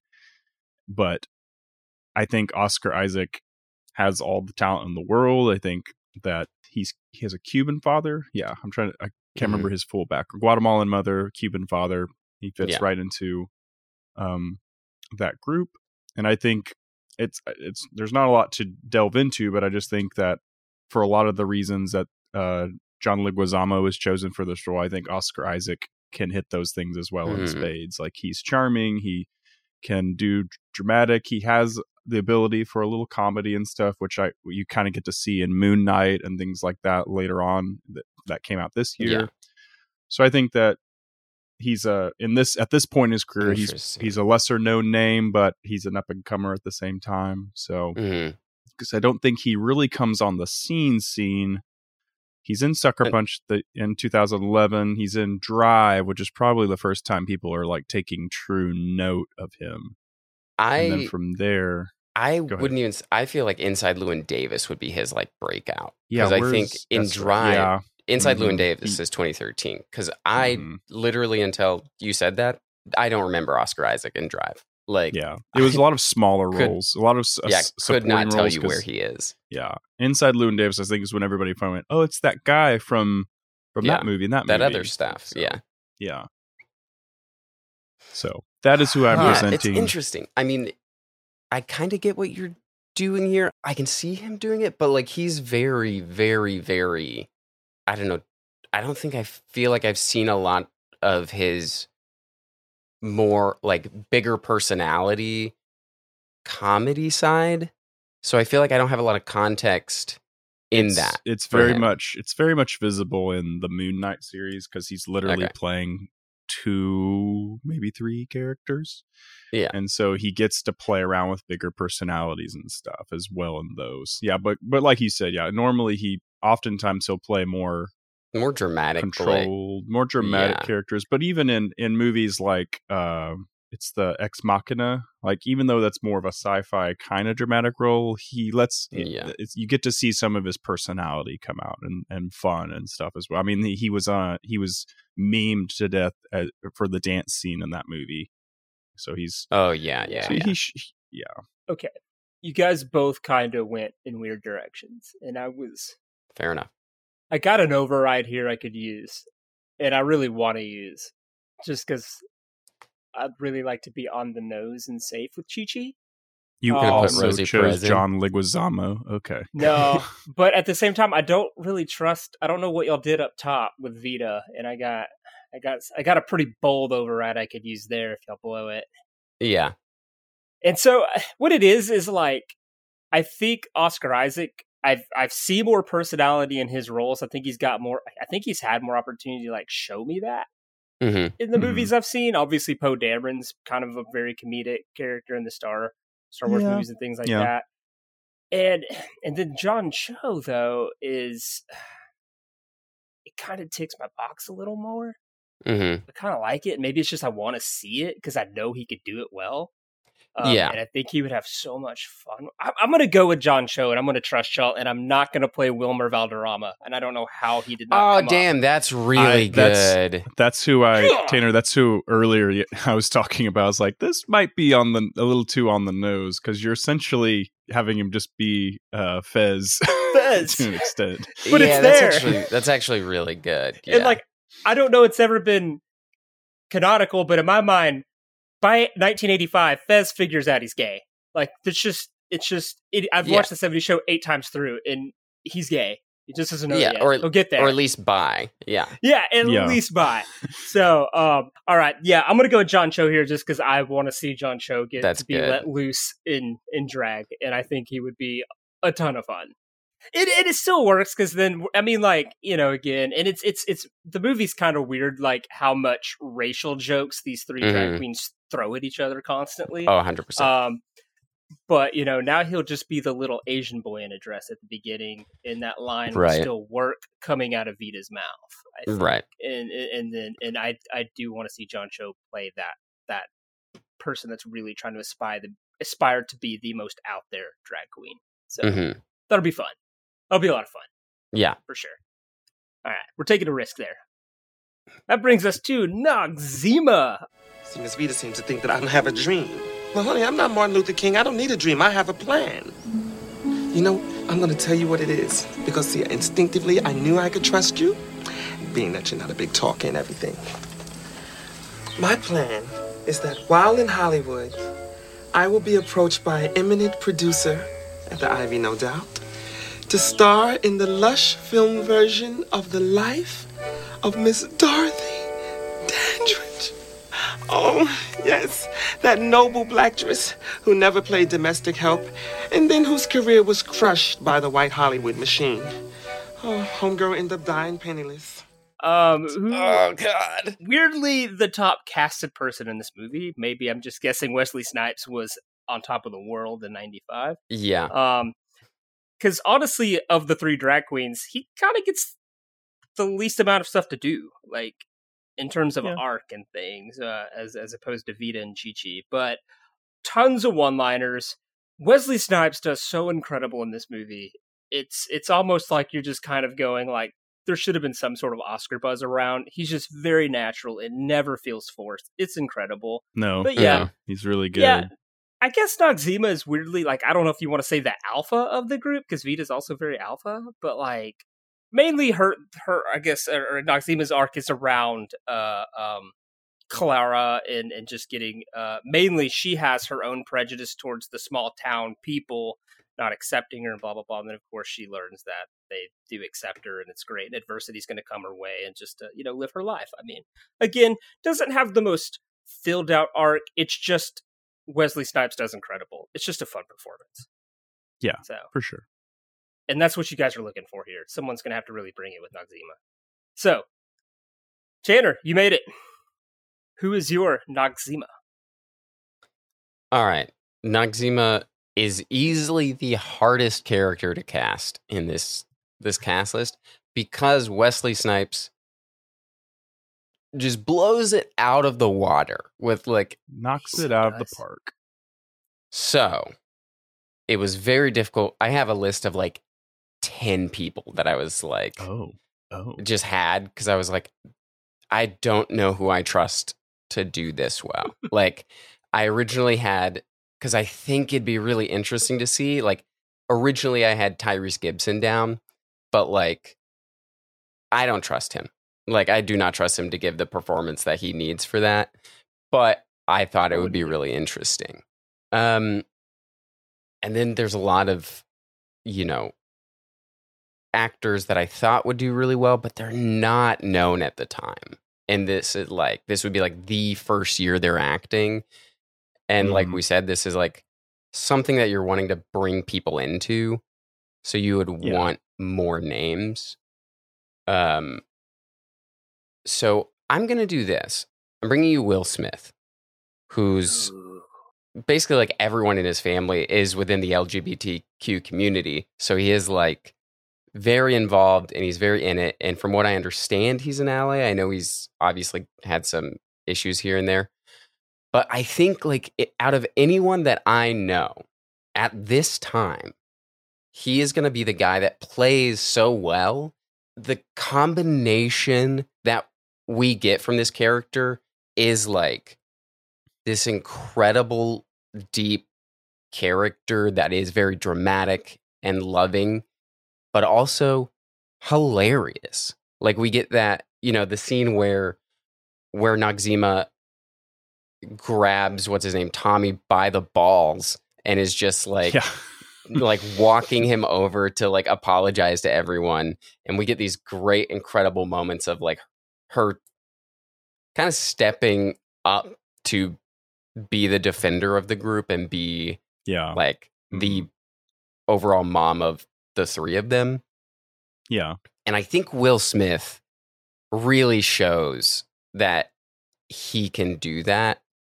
And I think like it's also great because this is in the middle of him taking a break. And then after he's this, a free agent. He's a free agent right now. He doesn't really come back until 2012. And that's when you kind of start seeing a lot of his downhill like stuff. like what is it? Like Hancock is right around that time. The run is officially over. Yeah, 100%. And that's when we get like, what's the one he did?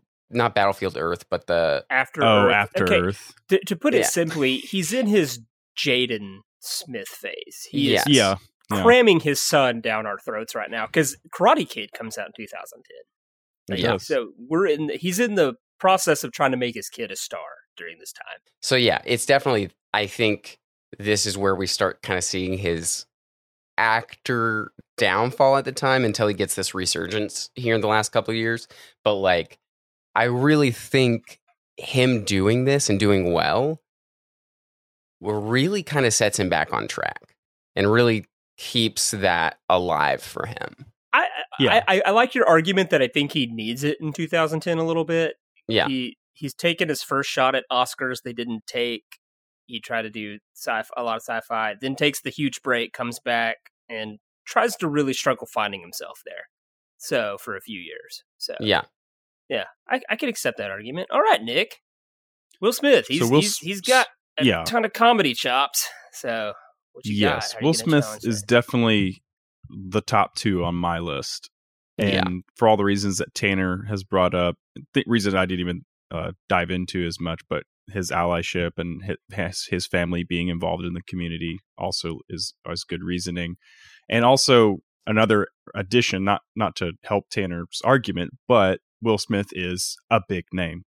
It's kind of like it equates to what the Wesley Snipes of saying signing on the board, and it's an eyebrow raiser. So from a filmmaking standpoint, you sit there and go like, who's the biggest name we can get that makes people suddenly go, wait, Will Smith's doing what? And it draws intrigue into the movie. So I'm going to counter. I'm going to counter with who I think is probably the other big name that would be, in my opinion, that would be considered as the alternative. Because has won an Oscar. He has history in comedy. He's also a part-time musician. But I'm going to give you Jamie Foxx. I think also on my list. I think that he has that same semblance of balance that Will Smith does between the comedy, the action. I do think that Jamie Foxx, when it comes to being more the tough guy or the more serious in terms of like intimidation. I think Jamie Foxx can pull that off better. I think Will Smith still can be a tough guy and be the action star, but he often leans into the Chris Pratt genre of like, let me make a quip, let me have fun with it kind of thing, you know. Right.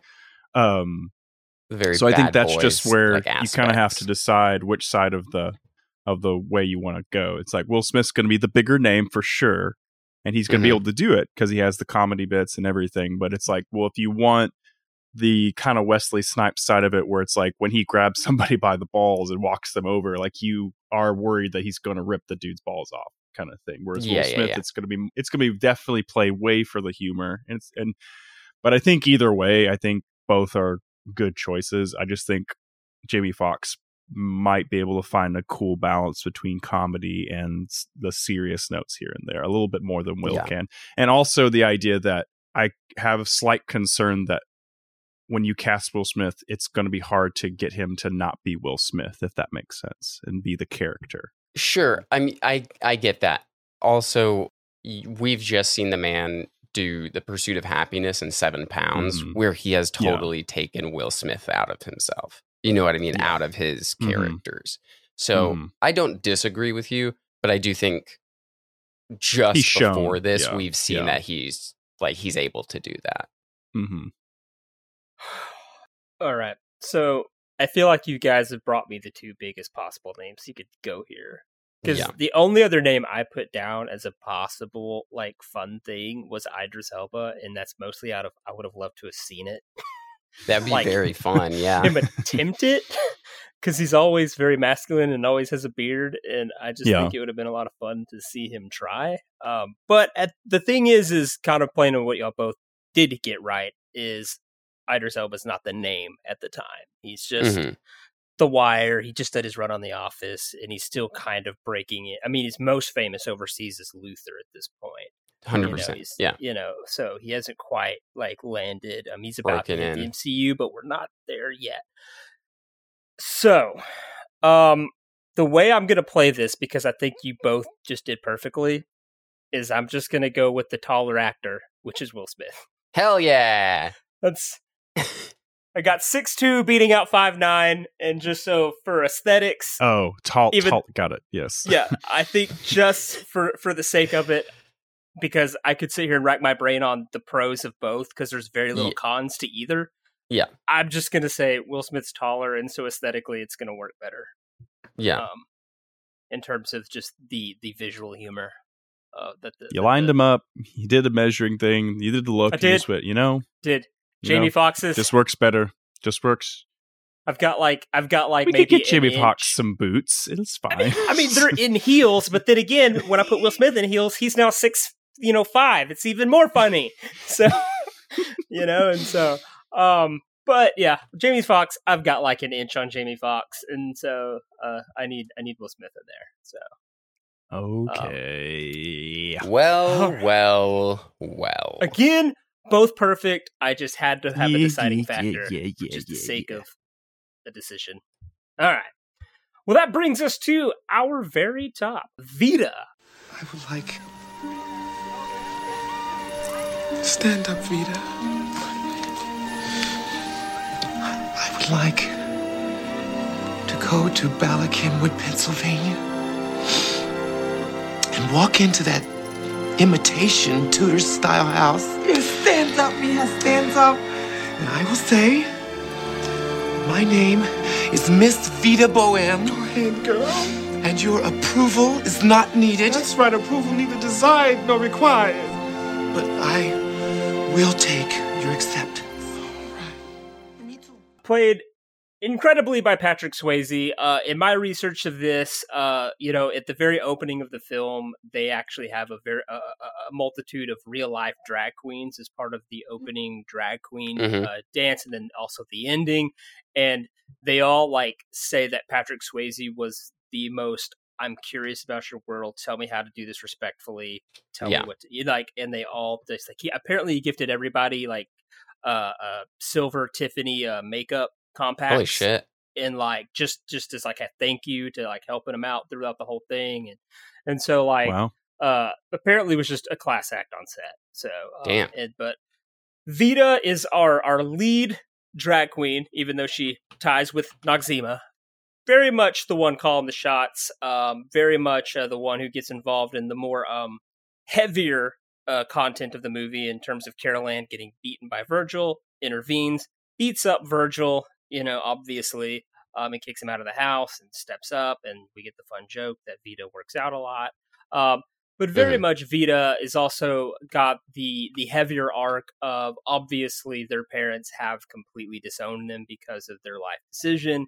And that is what this character is working throughout the entire movie is in terms of acceptance. And I think that the character is well written in that, like, this character goes out of their way to constantly be accepting and open-minded with other people throughout the film, because that was not awarded to them. That's Vita. That is Vita. This is the first time I've ever watched this movie with like an adult lens, so I feel like I picked up on a lot. So, as much as a heterosexual man can pick up, without just having to go find people that actually live in that world and ask questions. So, the only thing that I found in this movie, in terms of drag queens perceiving this movie, is that drag queens often don't wear this stuff off stage as much. And in this movie, that's the only complaint I could find amongst the drag queen community. Is like, well, they're constantly dressed up. You know, and so like in our bedroom, we would probably not be wearing our wigs, not be wearing like the flashy outfits and stuff like that. And so, but other than that, I think that's pretty well. So yeah, the other side of that is definitely like they showed up to town in drag like as women, so like they can't really just walk out of the room and suddenly be men. Yeah. True. Can't I really guess show true. that. I guess it's just like, okay, everyone accepts us as women. We're going to just play this through until Monday morning. So we're just going to get in, get out, and not talk about it again. Yeah. Also fair. So, Tanner, you have hit 2 out of 3 of the top. Here we go. Can you close it out? Who is your Vita? Okay. Vita. Patrick Swayze, right? So the epitome of like the masculine actor at the time. 2010. I'm going to bring you someone who is, quintessential, like masculine, like everybody looks at this guy and is like, that's the guy, right? Even to the point of like, kind of, this guy does a lot of things that a lot of guys can take the wrong aspects from and kind of champion those things. Yeah. That's Brad Pitt. Wow, I did not even consider Brad Pitt. Okay. I thought you were going somewhere else. But I did too. I was like saying. waiting for, I thought you were going to say Vin Diesel, honestly. Oh my God. So, first off, Vin Diesel would be fucking crazy and wild as hell. So, this is like, we've seen him as a bunch of stuff the last few years. Like, we've seen him do his crazy, like, comedy in, like, Burn After Reading, where he is just fucking stupid. And he just plays, like, an absolute idiot. But we see him as, like, all of these very masculine, manly characters with, like, Troy, Mr. and Mrs. Smith, like, Oceans, like, all of these things were just a few years ago. And Inglourious Bastards the year before. So he is, like, this very, very masculine, like, top of his game at the time. Like, one of the biggest names still as an actor, right? Yeah. And I think, like, you throw him in this really gives him a chance to not just be the pretty boy, not just be the kind of meme a little bit that he is of just like being the pretty boy who also happens to be able to like act, right? Yeah. I think this really would show off a lot of aspects for him and maybe pull him out of, really he's only doing Megamind this year, so he's a free agent. But the next couple of years, he does like World War Z and The Tree of Life, which hopefully this just opens up some more doors where he doesn't have to do those because I'm not a fan of them. Oh gosh, Tree of Life is unwatchable. So is World War Z. Sorry. So yeah, Brad Pitt. Okay. Plus, honestly, not on my list. That dude is gonna look incredible in drag. Yes, he is. Yes. he is. Johnny Depp though, not he was it's the same thing as the whole Johnny Depp like thing whenever he was kind of open to casted, that it's a very, very pretty man, you know, but Johnny Depp's done drag before. Not seen it with Brad Pitt, you know, and so it's kind of like I'm intrigued. You've piqued my interest. Yeah. You know, where it's like, let's take this very, very handsome, pretty man, and then like, and again, it's Brad Pitt. He is going to be that. He fits the whole hyper masculine mode, but we also know that his range is just ridiculously far. Yeah, for sure. And we've not gotten to see him go this down this path though, so that's kind of that's fascinating. Okay, all right. Tanner has thrown Brad Pitt into it and did not make my lengthy list for this, so I'm having to really think here. Yeah. I thought I had you guys pegged, but I did. I'm swinging for the fences this time around. All right, Nick, what you got? So I think this role was one that I was struggling with the most. I had a list of people and I was just not satisfied completely. Mm-hmm. But then when Tanner did his spiel, it unlocked like 2 people for me immediately. Nice. It makes me think about Vin Diesel more than you guys are joking about. Yeah. Because the thing about Vin Diesel is that it would be somewhat completely against type. He is seen as a tough guy. Oh, yeah. We know he has a sensibility, and like he's very much into gaming community and lots of, like, he's not your typical tough guy, actually. So to see him do that would be very jarring.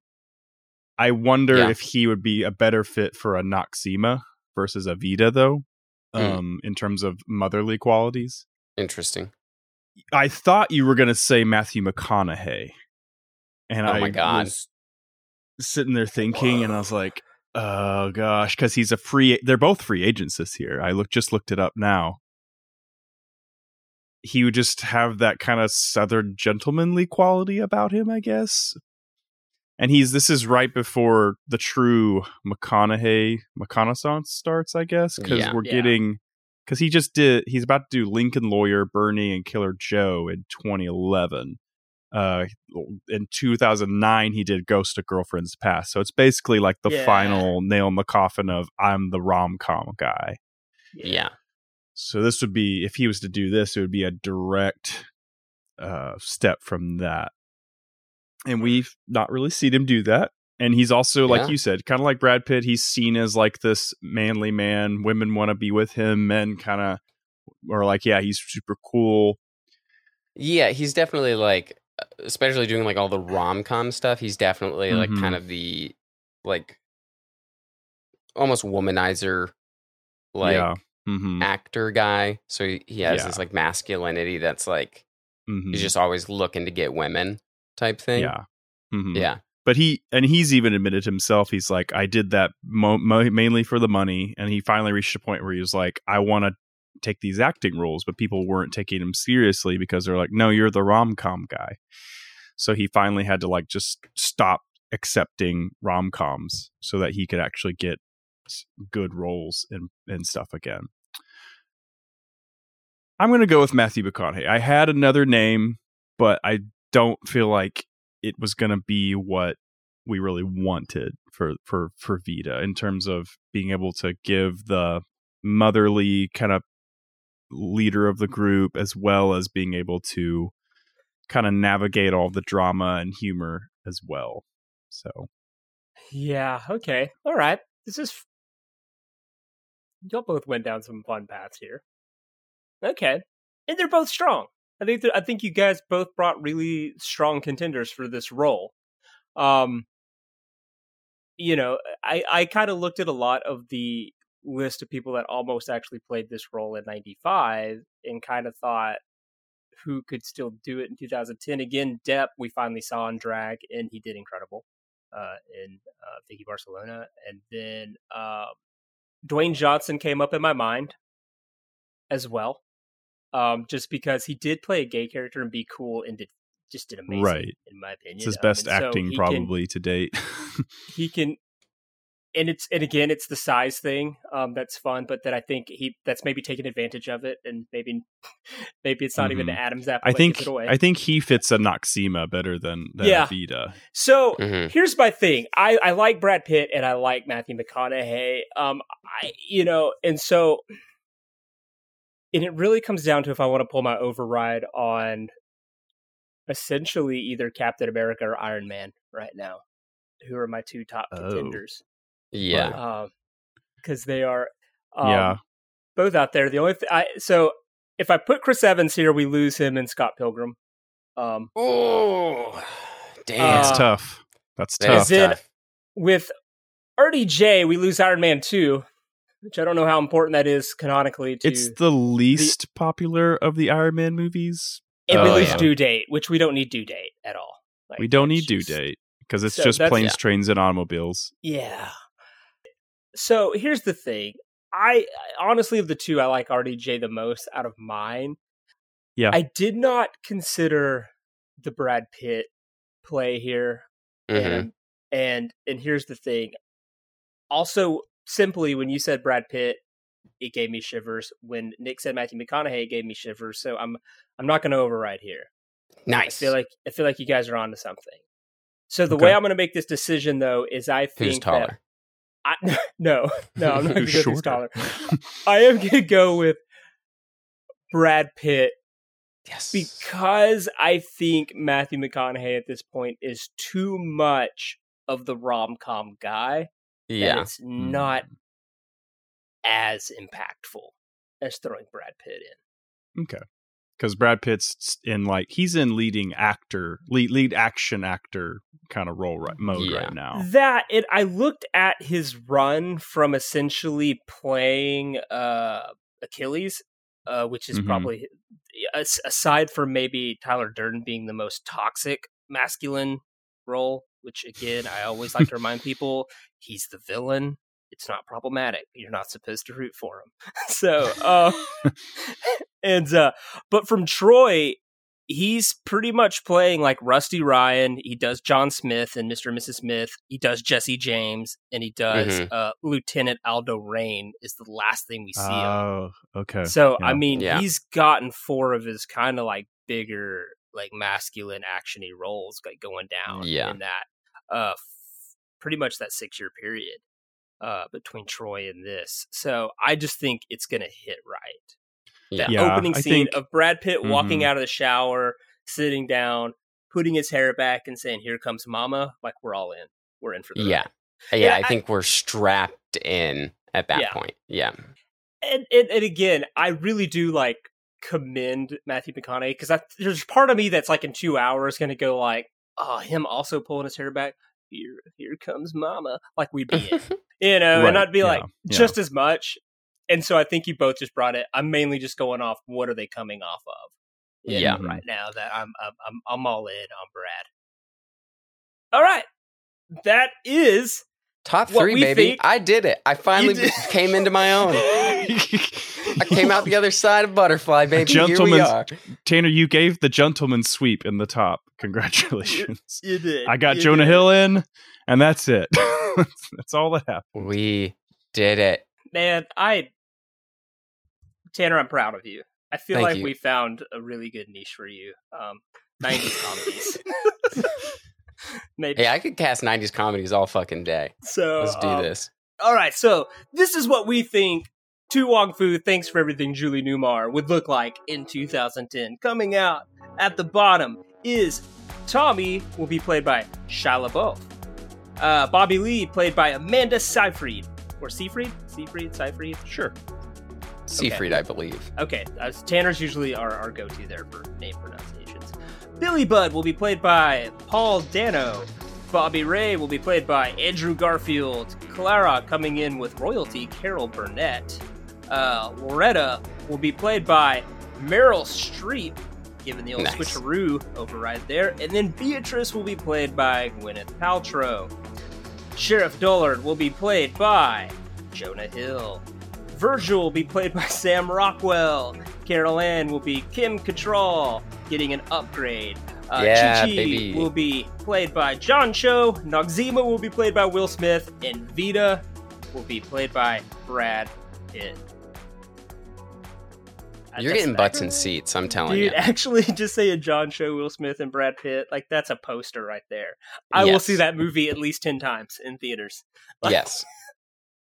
I will dump money into that movie. Oh, that's incredible. Oh my gosh. Okay, that's pretty amazing. All right. Okay, so that's To Wong Fu. Thanks for everything, Julie Newmar, in 2010. Again, we're on all major social media platforms. Go there, find us, engage with us. We'll have a lot of fun. And then if you're feeling antsy, you can go over to patreon.com/Quantum Recast and donate to the podcast and pour money into it to unlock some fun perks. Or you can go to buymeacoffee.com/Quantum Recast, where you can just donate money with 0 perks. Not everyone loves perks. We get it.